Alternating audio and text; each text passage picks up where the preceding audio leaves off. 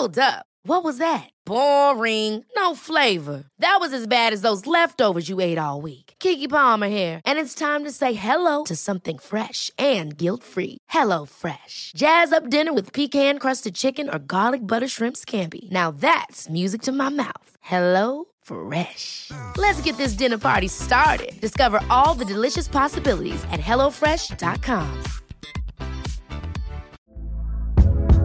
Hey there, it's Michelle Norris. I'm host of a podcast called Your Mama's Kitchen. When I travel, I'm usually looking for a way to find a taste of home when I'm not at home. And one of the things I love to do when I am at home is entertain. And Airbnb allows me to do that. When I was in California recently, I rented a house that had a great kitchen. And when we were sitting around the table, we were all thinking, we're in someone else's house. Someone could be in all of our homes as well.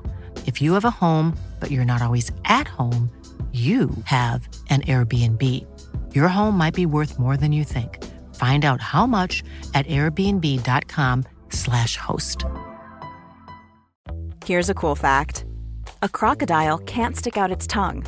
Another cool fact, you can get short-term health insurance for a month or just under a year in some states. United Healthcare short-term insurance plans are designed for people who are between jobs, coming off their parents' plan, or turning a side hustle into a full-time gig. Underwritten by Golden Rule Insurance Company, they offer flexible, budget-friendly coverage with access to a nationwide network of doctors and hospitals. Get more cool facts about United Healthcare short-term plans at uh1.com. Hello, dear listener, and welcome to this episode of Owning It, the Anxiety Podcast with me, Caroline Ford. This week I'm joined by a very esteemed expert. His name is Dr. Brian McLean, and he's the principal clinical psychologist. He is incredibly knowledgeable on such a massive range of topics. Here we're talking about phobias. We do touch a little bit on sleep for the first 7 or so minutes because that is one of his main interests and main focuses in his work, but then we move swiftly on to phobias. So are they different to general anxiety? Are phobias something we can overcome? What do all phobias have in common? What can actually help us address our phobias? And does getting to the root of our phobias matter? We discuss all of this and more on this episode. Don't forget to sign up for Owning It Real Time, which Dr. Brian McLean himself has endorsed, especially the guide for waking up in the middle of the night and struggling to get asleep. He says that it is exactly the kind of advice that he would offer in clinic. So there you go. You can sign up at the link in the podcast notes. And in the meantime, enjoy this episode. Dr. Brian McLean, Principal Psychologist with ABI Ireland. Thank you so much for joining me on Owning It, the Anxiety Podcast. It's a pleasure to have you here. Hi, Caroline. Very happy to be here.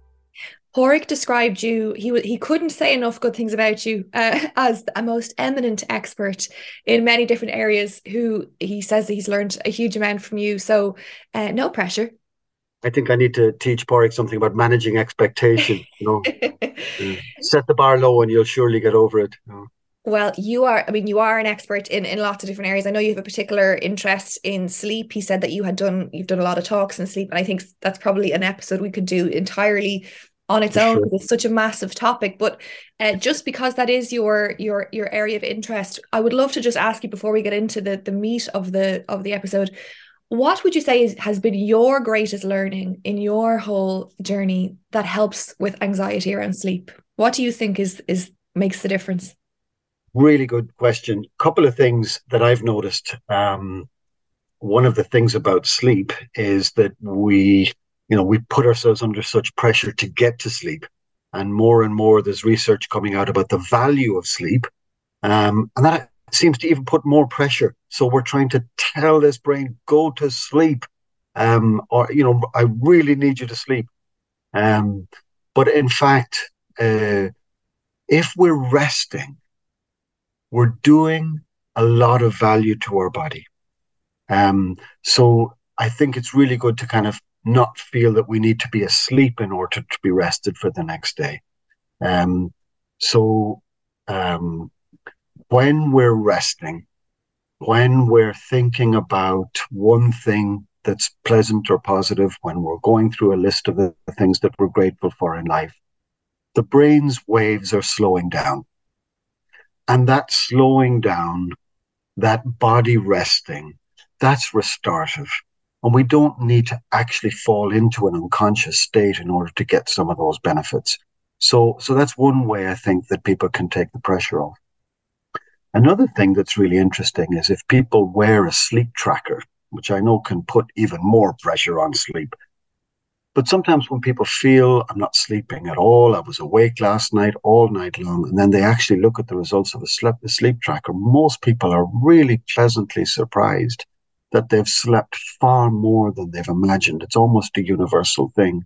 So realizing that the body is intelligent, that the brain is intelligent, that if we give it permission to sleep by doing some of the basics, like not taking tea or coffee too late in the day and not staying on the phone too late, and that if we give the body and the brain permission to sleep, that it'll actually sleep far more than we imagine, even though there are parts of the night that we seem to be tossing and turning.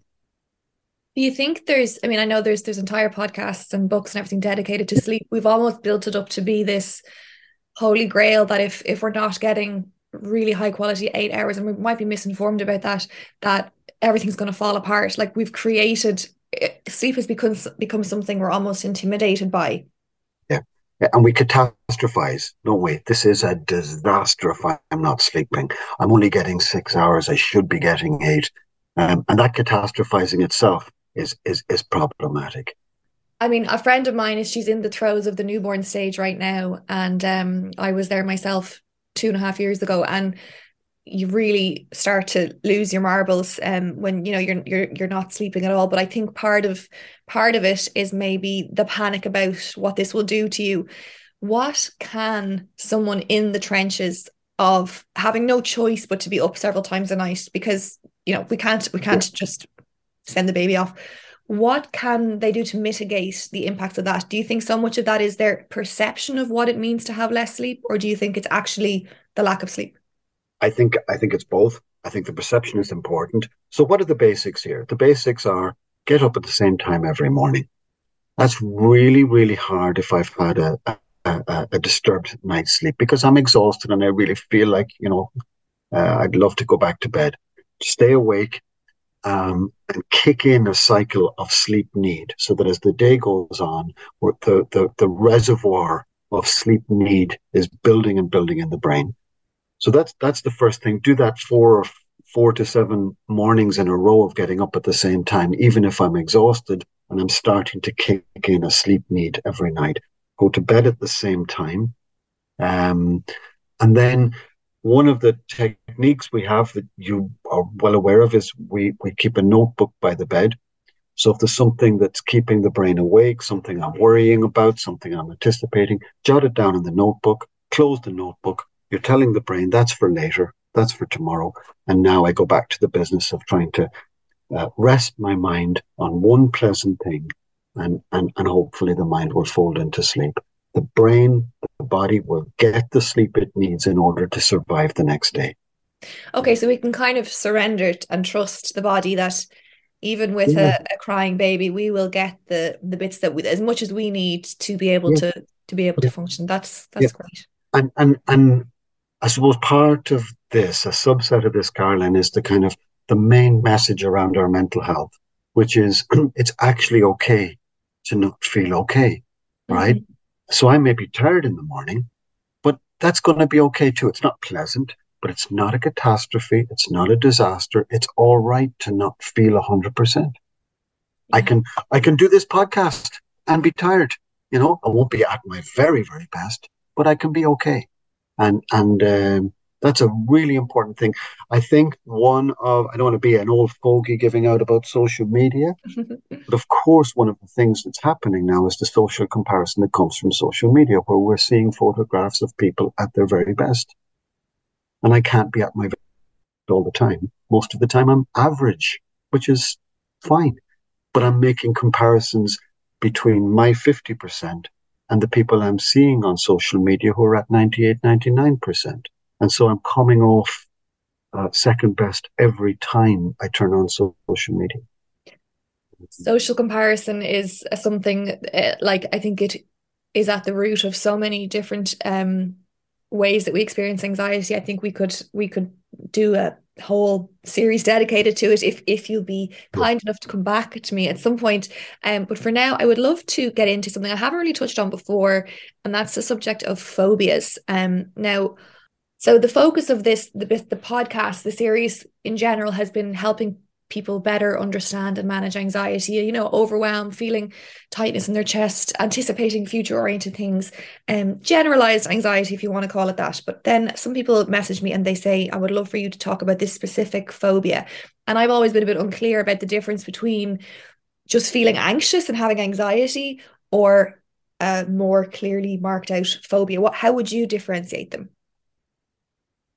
So phobia is anxiety, but it's anxious, not anxious. Generally, it's anxious about a specific thing. It's fearful and avoidant of a specific thing. But it is anxiety, and the similarities with generalized anxiety are very, very important.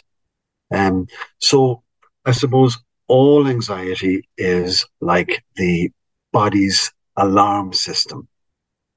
And so anxiety is very helpful. Alarm is very important. Our ancestors wouldn't have survived if they heard a rustle in the leaves and they said, "Ah, sure, it'll be grand."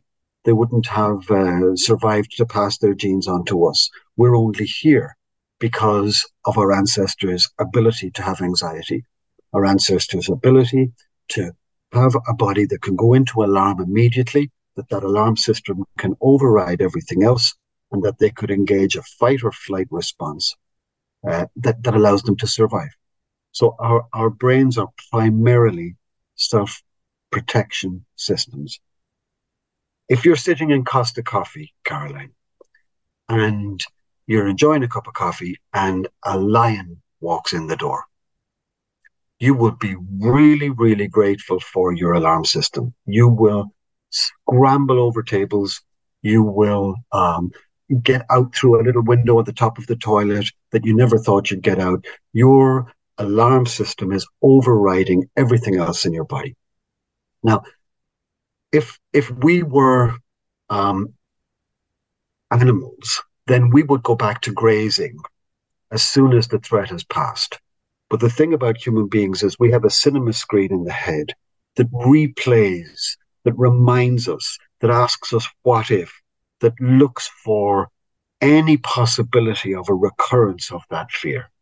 So you're going to bed that night, there is no way your mind is going to sleep because you're thinking of what ifs, and you're thinking of the guy at the door, and you're glad that you chose the seat that was further from the door, and you're thinking, I'll never go to Costa Coffee again.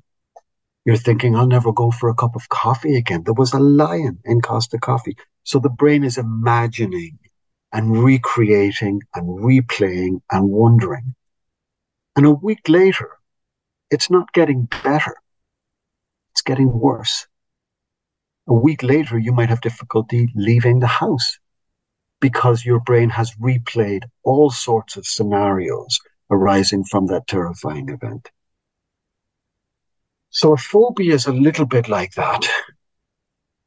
Say I have a fear of spiders. Okay? It doesn't really impinge on me that if I sit in a room and I know there's a spider in it, I feel really uncomfortable. But other people can sit in a room and know there's a spider in it and be okay. What I've done is this wonderful mind of mine that tries to protect me, that sets off my alarm system to protect me, has been playing and replaying all sorts of possibilities about spiders. The what ifs, the story of the willow spider in Australia who bit somebody and she died. And so those images are terrifying. And the old brain, the downstairs brain, if you like, that old limbic system, it doesn't distinguish between a real fear that's out there and an imagined fear that's in here. So I'm building and building and building all the time a message back to the old brain that says spiders are worth running away from. Spiders need your fight or flight system. How do you engage your fight or flight system? It's triggered by overbreathing. When we need to move quickly, when we need to get away from something quickly, we start to without realizing it, without hearing it, we start to breathe in more rapidly. It's rapid, shallow breathing. And that gets the oxygen into the big muscles in the arms and the legs. It's an ancient system for responding to threat. But when we don't need it, we need to get that alarm system to stand down. And one really, really cool way of doing this is by slowing down the breath, in fact, reducing the speed of supply of oxygen into the body. So, as you know, we would do things like practice 7-11 breathing. 7-11 breathing involves breathing in for 7 seconds, 2, 3, 4, 5, 6, 7. Breathing out for 11. 1, 2, 3. So it can be deep. It just shouldn't be too rapid. Okay. It's slow. It's not rapid. It's not. I don't even emphasize the deep breathing, because in deep breathing, people that's the thing, because sometimes people are afraid of it if they're anxious. And so when you describe the scenario, which we're all familiar with, the idea of, okay, if there's a saber-toothed tiger or a lion, of course our body is going to react that way. Of course we want to, logically, we don't stand a chance against a lion who's going to rip our head off.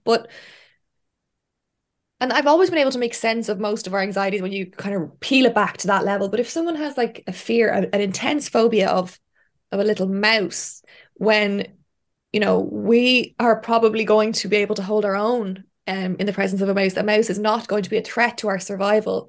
How does someone reconcile those kinds of phobias? And is there always a genesis to them? Is there always that image that you say in the cinema of the mind where there was something way back when that made the brain maybe misfired something that said that this is a threat to be concerned about? Or can people just decide that something is scary that actually could never be a threat to your survival? Yeah. So there can be an origin story, there can be a trigger. And you know what? In order to overcome a phobia, we don't have to know that. We don't have to know that. It's about how we're relating to ourselves in the present rather than what happened in the past that really counts. We've got an upstairs brain and a downstairs brain. The downstairs brain, the one that's ready to respond to any threat. It's like a customs officer, an American customs officer that takes all threats seriously. Okay. So what you're saying is, logically, we know that, we could do well against a mouse. There's nothing really to be afraid of from a mouse, but that's an upstairs brain activity. And we need to engage that upstairs brain, in fact, to respond to the downstairs brain. The downstairs brain is like a vulnerable inner child, if you like. And it's not necessarily kind of processing with logic and evidence. And so what we need to start to do is to engage the upstairs brain. Maybe get a piece of paper and write down, well, what's the evidence that this is a threat that I need to run away from? And write that down. And what's the evidence that this is not a threat for me? And write that down. So we're actually not just dismissing the upstairs brain out of fear. We're actually allowing that voice of the conductor of the orchestra of the head to kind of come to the fore. And we look at that evidence and we think, what would a wise person at least think in a situation like this? What's a wise response? And a wise response might be, my body is telling me to be afraid, but actually there's nothing to be afraid of. And if I start to engage in things like slow breathing, maybe I can start to dial down a little bit of this body's alarm system. It's a little bit like when we're afraid of something, we build a burglar alarm around the heart. And the more we're afraid, the more high-powered we set that burglar alarm. The burglar alarm is really useful. If there is a burglar invading our house, then the alarm goes off, and that's a good warning system. But what if the burglar alarm is going off because the wind is blowing hard? Toaster. Or because a car is... Yeah, the toaster, very good. There's a car driving by on the road. So what we we need to know is, how do I dial down and dial up that burglar alarm when I need to? And one of the things to do is to practice slow breathing. One of the things to do is to practice, well, what's the evidence? And what's the evidence for? And what's the evidence against? And what would a wise judge in the court case in the head actually pronounce about this? I think I'd take this conversation a step back, and I don't know if you can kind of insert this, but in thinking about anxiety and in thinking about phobias as an example of anxiety, one of the ways in for us is to kind of start to learn a little bit of emotional literacy. We spend a lot of time kind of asking our kids to go through school learning kind of academic literacy, how to read and write and use numbers and all that kind of stuff. We don't spend half enough time teaching emotional literacy. If it's even taught at And for all, me, I mean, anxiety, if it's even taught at all, if it's even taught at all. And for me, the message is that anxiety is an emotion. And so how can I be literate with that emotion in myself or in others? First of all, I need to know that emotion arises in response to triggers. So if I'm being emotionally literate, then I know what my triggers are, and I have a plan. I'm prepared for them. And one of the things about emotional literacy is to realize that if my plan involves avoidance, then the emotion is going to get heightened. Avoidance is the engine of anxiety. So my plan really is about how to approach, how to stay with, how to be with. The real element of emotional literacy is to know that an emotion has four components, that an emotion consists of a thought, it consists of a feeling, it consists of a body reaction, and it consists of a behavioral response. And if you like, each of us have a kind of a wiring diagram for emotion, right? That we see something like a spider, we have the thought, I'm really frightened of spiders, I need to get away from spiders.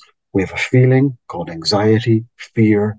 We have a body reaction, the heart starts to beat fast, there's a tightening in the throat, there's a sickening feeling in the stomach.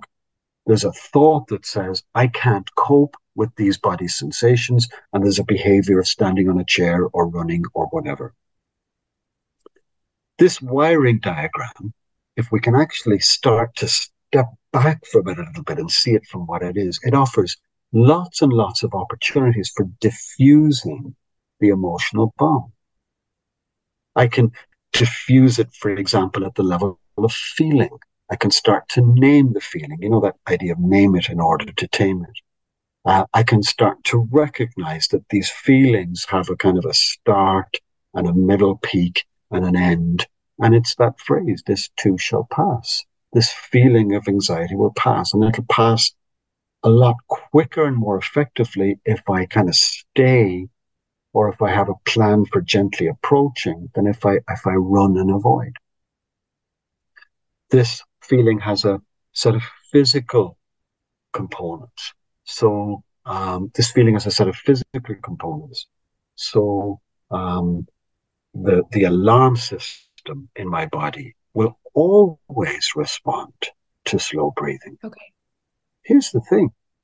I can't be in a heightened state of alarm in my body and breathe slowly at the same time.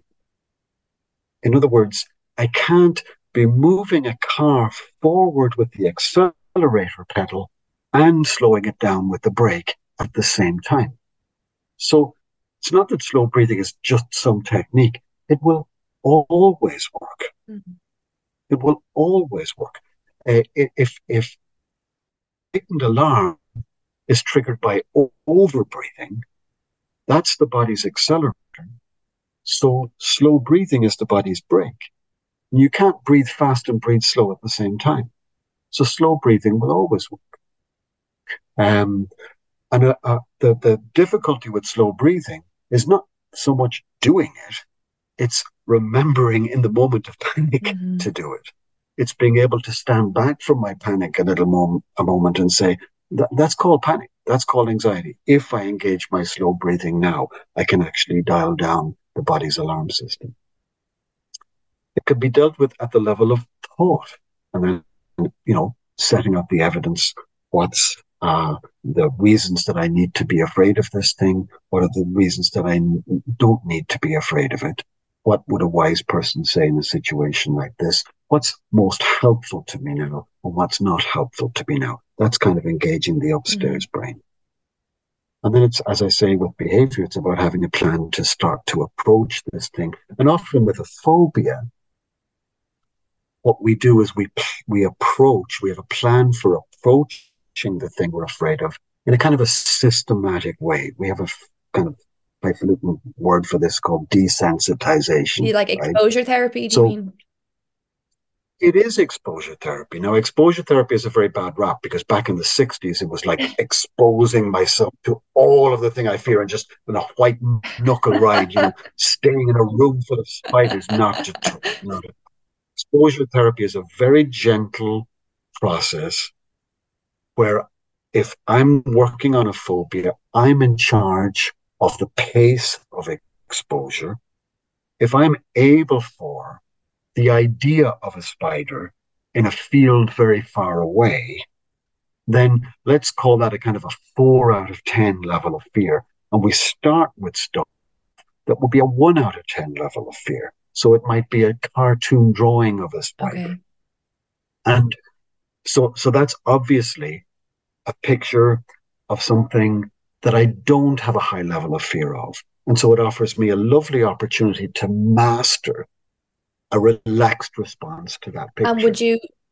And then we would move on to maybe a photo.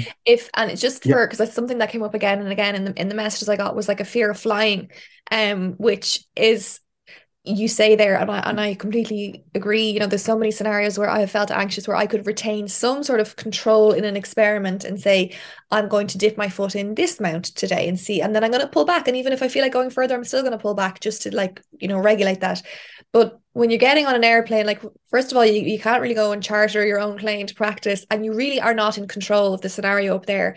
And I think when it comes to a fear of flying, which is so common, it makes so much sense. You can't try and reason that it's not a scary concept to be hurtling through the sky if you really think about it and unpack it.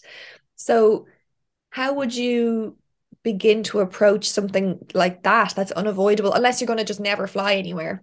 What would be your plan for that? Because I think that would be really applicable for most people.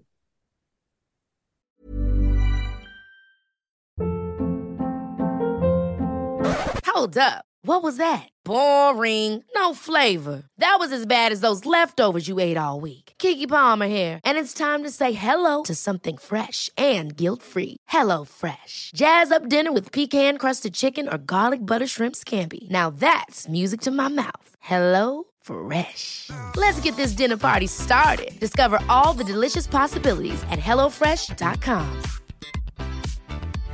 This is Paige, the co-host of Giggly Squad, and I want to tell you about a company that I've been loving, Olive & June. Olive & June gives you everything that you need for a salon-quality manicure in one box. And if you break it down, it really comes out to $2 a manicure, which is absolutely insane. It's also so easy to get salon-worthy nails at home with Olive & June. The difference between how your nails used to look when you did them yourself and now with the Mani system is a complete game changer. The best thing about Olive & June, too, is it's a quick dry. Dries in about 1 minute, lasts for 5 days, and full coverage in up to 1 to 2 coats. Visit oliveandjune.com/perfectmani20 for 20% off your first system. That's oliveandjune.com/perfectmani20 for 20% off your first system. Life is full of what-ifs. Some awesome, like what if AI could fold your laundry? And some, well, less awesome, like what if you have unexpected medical costs? United Healthcare can help get you covered with Health Protector Guard fixed indemnity insurance plans. They supplement your primary plan to help you manage out-of-pocket costs. No deductibles, no enrollment periods, and especially no more what-ifs. Visit uh1.com to find the Health Protector Guard plan for you.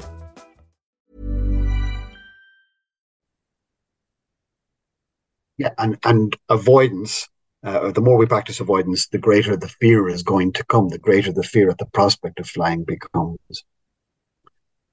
It is true that exposure is one of the strongest methods that we have for kind of informing the brain. There's nothing to be afraid of here, and we can use the opportunity of exposure in a very controlled, gradual way to practice our relaxation skills. But it's not the only technique we have.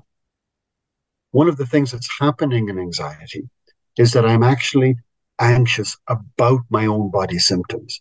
So it's like I get into the seat on the airplane. My stomach starts to feel a little nausea. My heart starts to beat a little faster. I experience tightening. And then my brain goes, oh no, here I go again. This is my anxiety response. This is proof that I can't cope. Yeah, it's happening. This is a disaster. This is a catastrophe. I could start screaming. I could lose control. I could have a heart attack here. My heart is beating so fast. So in fact, what we're doing now is we're being anxious about being anxious. We're being anxious in response to our body symptoms of anxiety. We're catastrophizing, if you like. And we're flooding the brain with messages, I can't cope with my own anxiety. And that's not true. That's not factually accurate.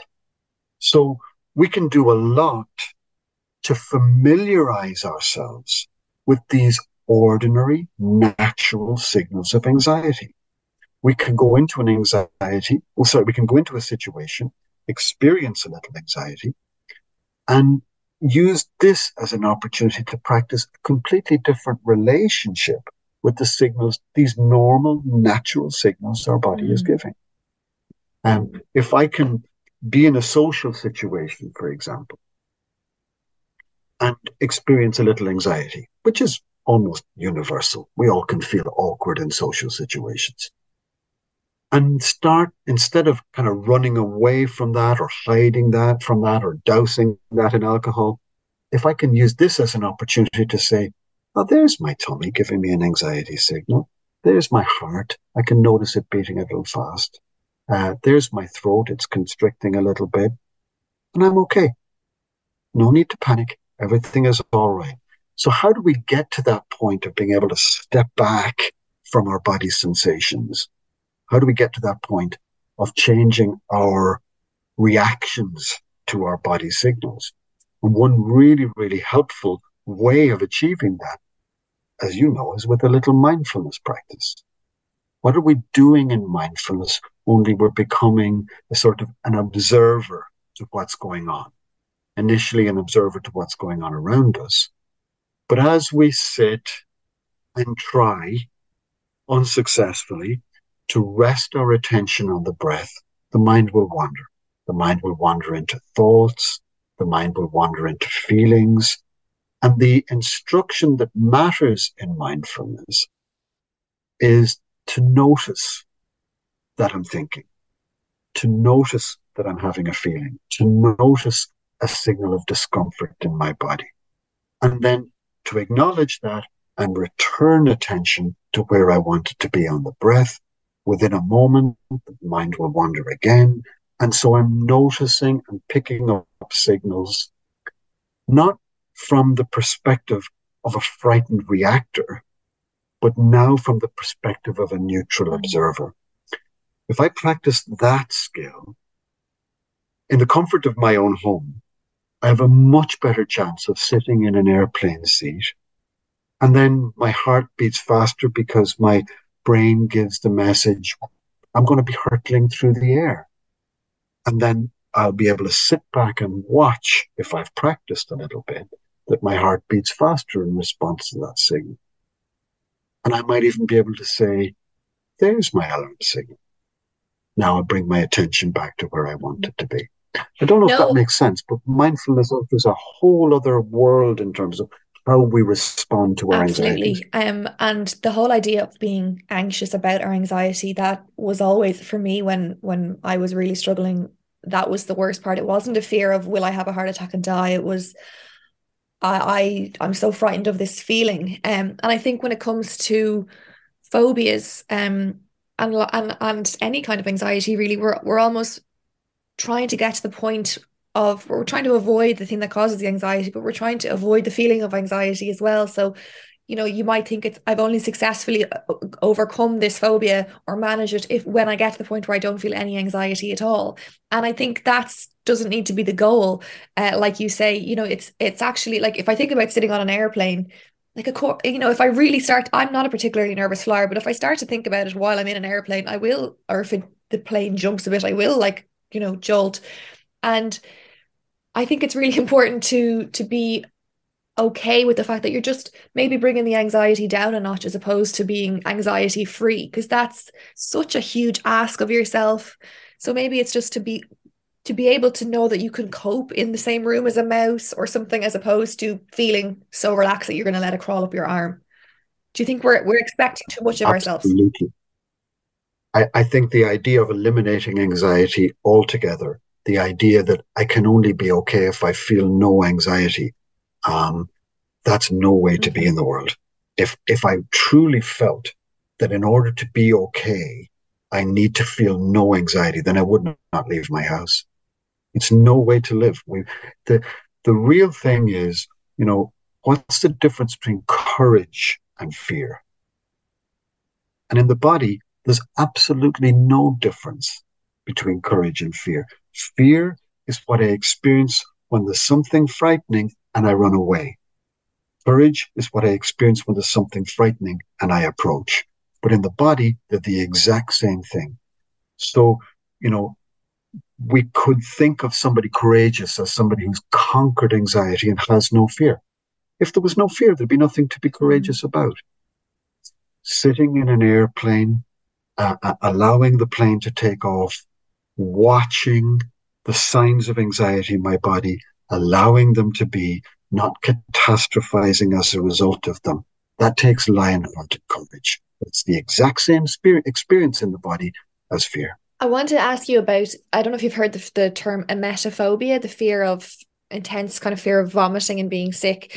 That's quite a hard one to manage, because you're not going to willingly eat like contaminated chicken to make yourself sick, and that's not something outside of us that's threatening ourselves. That's a feeling of being, for me anyway, and I do have that fear. Now I was reading up about it, and I did like a little solo episode on this a few weeks ago about I start to feel really panicked if I feel a bit sick going to sleep at night. Like if I feel a bit nauseous, and maybe it's just indigestion because my mind is a little bit tired and I don't have that same prefrontal cortex, it's not at work to the same extent that it would be during the day. I can't really rationalize it and say, look, it's probably just a bit of indigestion, you're fine. I will be so tired and feeling sick and being like, oh, and I won't be able to go to sleep, and I'll be so afraid that I'll get sick, and I'll be catastrophizing, thinking, oh my God, what if you're going to end up in hospital with a severe vomiting bug or food poisoning? And it's such a hard one, because I can't be comfortable with feeling that sick. If I did, if I had a vomiting bug, it's so awful, it's so horrible. Or when I was pregnant and I was sick with morning sickness, it doesn't get easier really. But I think that's a fear of losing control more so than something tangible outside of yourself. Would you agree? And how would you approach that? I think there are two things about that. I think it's really, really difficult to respond rationally when we're tired, when we're half awake and half asleep. It's almost like, as you say, the kind of upstairs brain offline is drifting offline. And so all we've got sometimes is this kind of very fearful child within. So first of all, it's best, I think, doing this work when we're bright and wise and at the best part of our day. It's worth our while taking out a pen and paper and saying, what are the terrible things about getting sick? And what's not so bad about it? Okay, so a terrible thing about getting sick is it feels awful. I feel pale and sweaty and uncomfortable, and there's a pain and so on. And another thing is a feeling of being out of control. What's not so bad about it? Well, it passes. 99% of people who get sick, who vomit, seem to be perfectly all right, or whatever the statistic is. I'm sure it's way more than 99% of people who vomit are perfectly fine afterwards.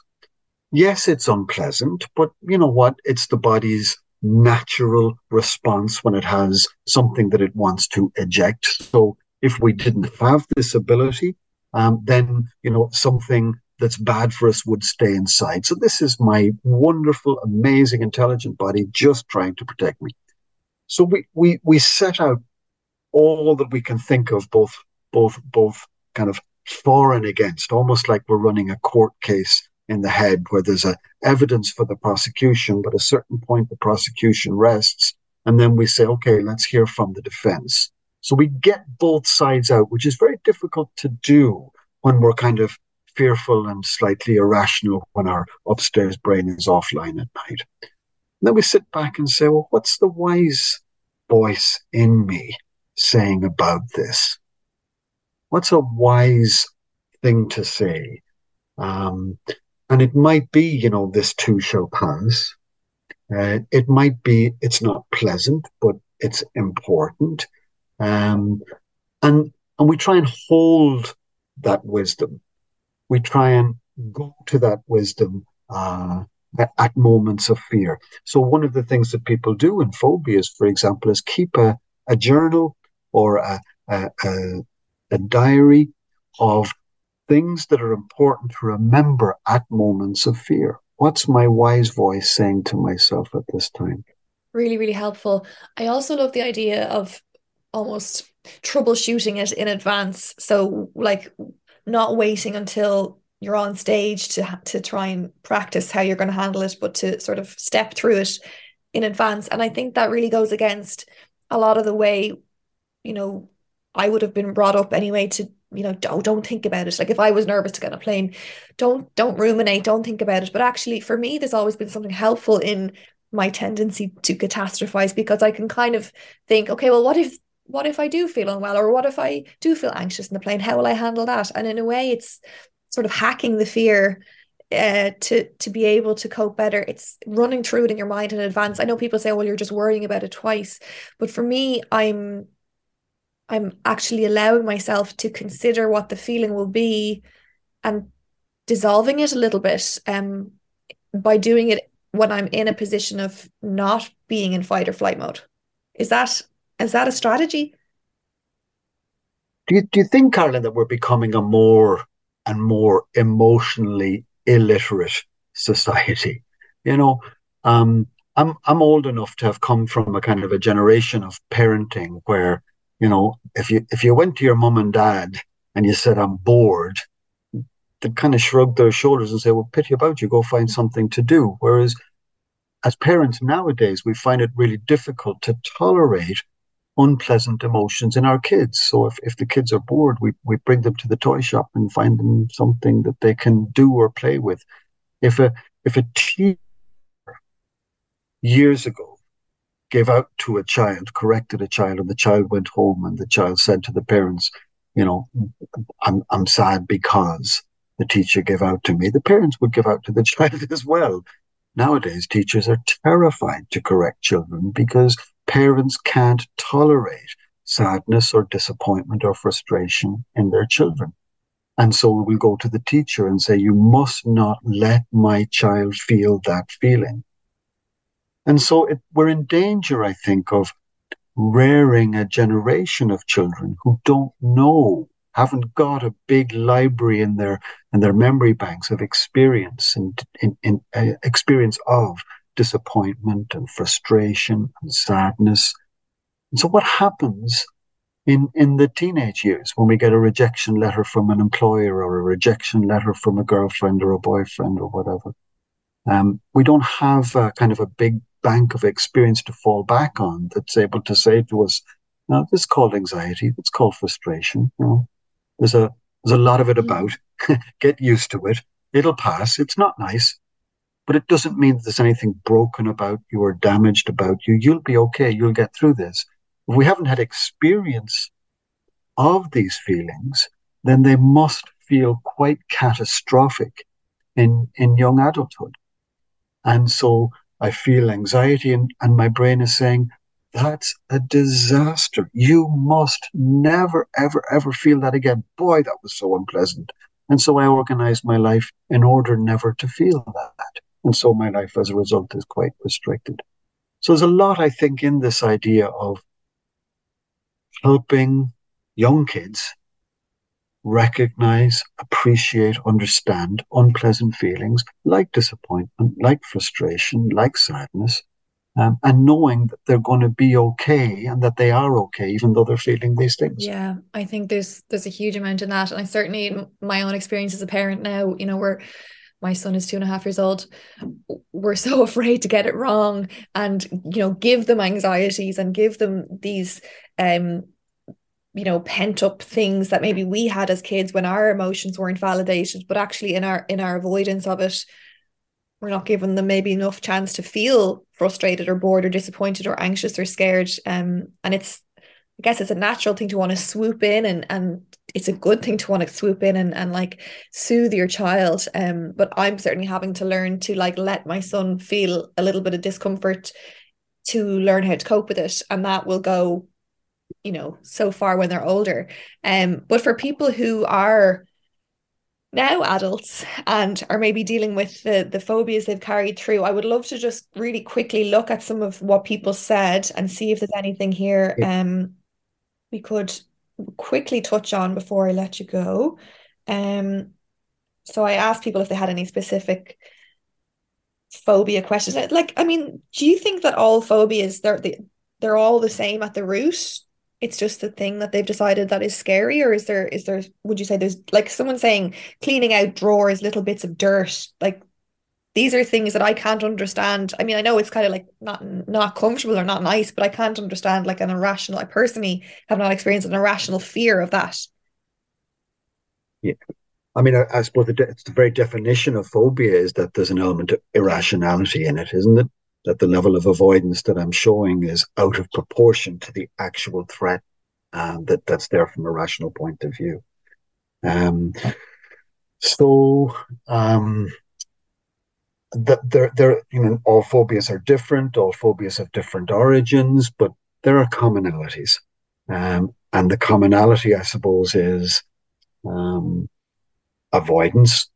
The more I avoid the thing I'm afraid of, the more I'm getting a kind of a short-term reduction in the unpleasant feelings.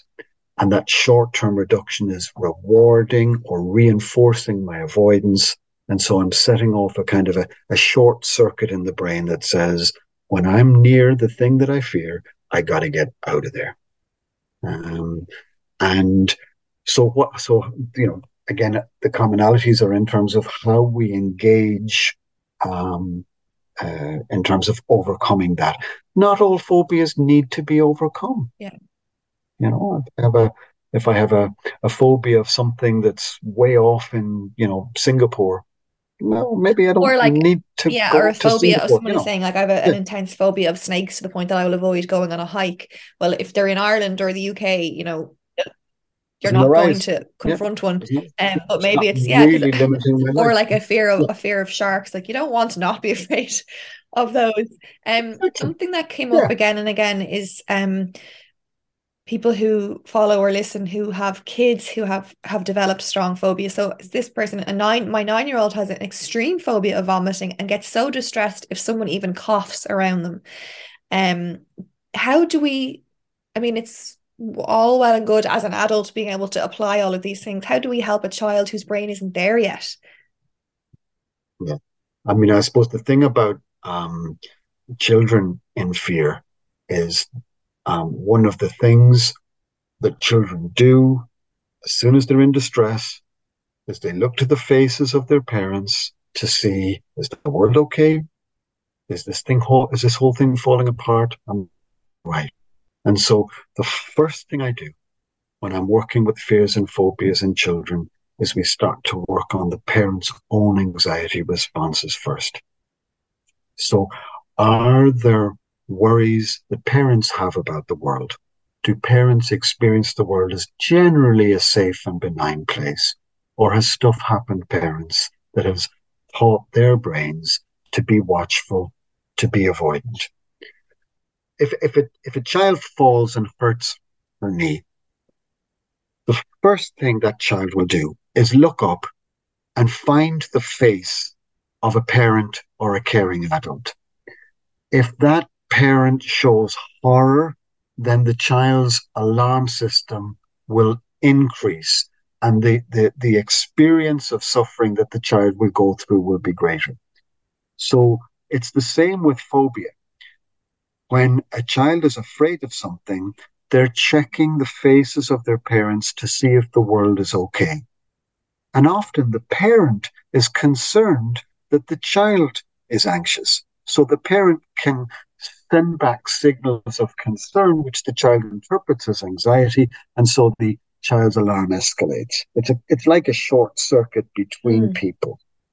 So one of the first things we got to do is teach parents to manage their own alarm signals in their own body first, to practice slow breathing, to get ready for situations where they might show signs of alarm, and to weigh up the benefits and costs of alarm, and to maybe practice mindfulness so they're observing rather than just reacting. Yeah. And I think that puts parents in a good position then to respond to fear in a child by soothing, by reassuring, by conveying signals of calming, and then reviewing with the child. Let's talk about what just happened there. You coughed. You're okay. We can cough and we can be okay. You thought you were going to vomit. You know what? Let me tell you a little bit about vomiting. Vomiting is a really, really good thing that our body has, because sometimes our tummy needs to reject a thing that's bad for us. Imagine a world in which we didn't vomit. And so we can start to restructure and change the child's meaning about the thing that they're afraid of. It's really, really hard for us to do that as parents if we're afraid of the child's fear. Does that make sense? Absolutely. I think we could do a whole episode again. There's so many things that I'm making note of here that I will hope you will come back for, to talk about anxiety, sort of the fear of passing anxiety on to our kids, but actually how we can, that unspoken body language of anxiety could be a whole other thing for people who listen who are parents. But we're almost out of time, and I would love to just recap you touched on several different strategies or approaches for phobias. If we could just quickly again run through them to leave people with something that they feel like they can maybe put into action. So there was the mindfulness when it's happened. Maybe talk me just quickly through the things that we can do before, or like as our homework when we're feeling calm, and then a couple of things that you would go to when you're actually in the heightened situation. Okay, so if I'm struggling with phobia, if it's restricting my life, one, I need to learn how to dial down the body's alarm system. And the best way for doing that is practicing slow breathing. Great thing about slow breathing is I don't have to practice it forever. A couple of minutes, and I'm tuning my body into the idea of slowing down the body's alarm system. Two, mindfulness really helps. It helps me observe my own reactions to things. It helps me become familiar with the thoughts I have when I'm afraid, the feelings I have, and most particularly, start to become familiar with the body's alarm system so that I can begin to change the way I respond. The third thing is to keep a little record or a journal of times when I felt anxious, so that I start to become more familiar with the ways in which the course of anxiety happens in the body, that I'm afraid for a little while, that it peaks and that it passes. And really important thing to do is to have a plan for approach rather than avoidance. So this idea of gentle exposure therapy, starting off not with the thing that I'm afraid of, but a smaller version, an easier version of the thing that I'm afraid of. It might be a picture of the thing that I'm afraid of. It might be spending time imagining the thing that I'm afraid of. It might be watching a video of the thing that I'm afraid of. But not to bring about the full-blown body's alarm system, but to bring about a small amount of alarm so that I can use that controlled opportunity to relax and practice that again and practice that again until I achieve mastery. And then very, very, very gradually, systematically build up more and more of the thing that I'm afraid of. Yeah, it's so helpful. I think something that is a real takeaway for me here is and also on top of all of that, to give yourself permission to, still have the anxiety, still bring the anxiety onto the airplane with you or wherever it is or whatever it is you're doing, still feeling anxious when you're sick. That's, you don't have to not feel that way. And just more, I guess, curiosity and awareness of it, and knowing that it will pass, and knowing that it makes sense for whatever reason in your brain and body. It makes sense, that there's nothing terribly wrong with you or nothing you need to massively fix. You just need to meet yourself where you're at and try these different approaches as a way to manage it. But I love your confidence in around the breathing, and how it's probably the most underutilized tool that we have. And when people are really afraid, they just think, oh yeah, whatever, breathing, like if I could, I'd be doing that if I thought it would do anything. But it really, really, really does help. And like that idea of you can't have a car accelerating one way and slowing down going the other way. It's not something we can argue with. It's something we just have to try and practice when we're feeling calm, and then trust that it'll be easier to then apply when we're in a situation where we feel more anxious because of that practice that we've done. Yeah. So feel the fear and do it anyway, Caroline. Dr. Brian McLean, I can't thank you enough. Like I said, there are so many different threads that we could have unraveled there and gone down different avenues, and I would love to have you back to this. You've such a great way of explaining so many different concepts in a very digestible way, which is just so helpful when you're actually feeling anxious. So I hope you will come back and rejoin me. But for now, thank you for everything you've shared here around phobias. My pleasure, Caroline. Keep up the good work. Thank you.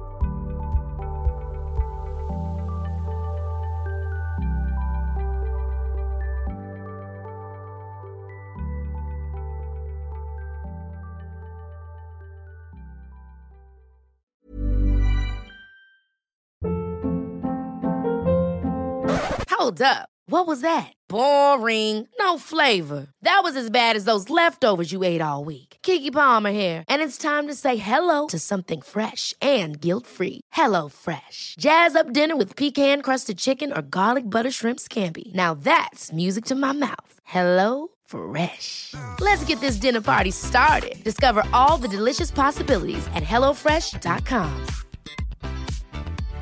This message comes from BOF sponsor eBay. You'll know real when you get it. It'll say eBay Authenticity Guarantee. And you'll feel it. Maybe it's a head-turning handbag, a watch that says it all, jewelry that makes you look like the gem, or sneakers and streetwear so fresh every step feels fly. eBay gets it. So look for the blue check mark next to that thing you love. And be confident that every inch, stitch, sole, and logo is checked by experts. With eBay Authenticity Guarantee, you can trust that feeling of real is always in reach. Ensure your next purchase is the real deal. Visit ebay.com for terms. Imagine the softest sheets you've ever felt. Now imagine them getting even softer over time. That's what you'll feel with Boll & Branch's organic cotton sheets. In a recent customer survey, 96% replied that Boll & Branch sheets get softer with every wash. Start getting your best night's sleep in these sheets that get softer and softer for years to come. Try their sheets with a 30-night guarantee. Plus, get 15% off your first order at bollandbranch.com. Code BUTTERY. Exclusions apply. See site for details. The easiest way to access Owning It Real Time is to head to the link in the episode description or episode details, whatever you call them, show notes. You will find the link in there at the top. You can sign up right away for Owning It Real Time and access a full library of 10 situation-specific audio guides that will help you own your anxiety even more than you've ever done before.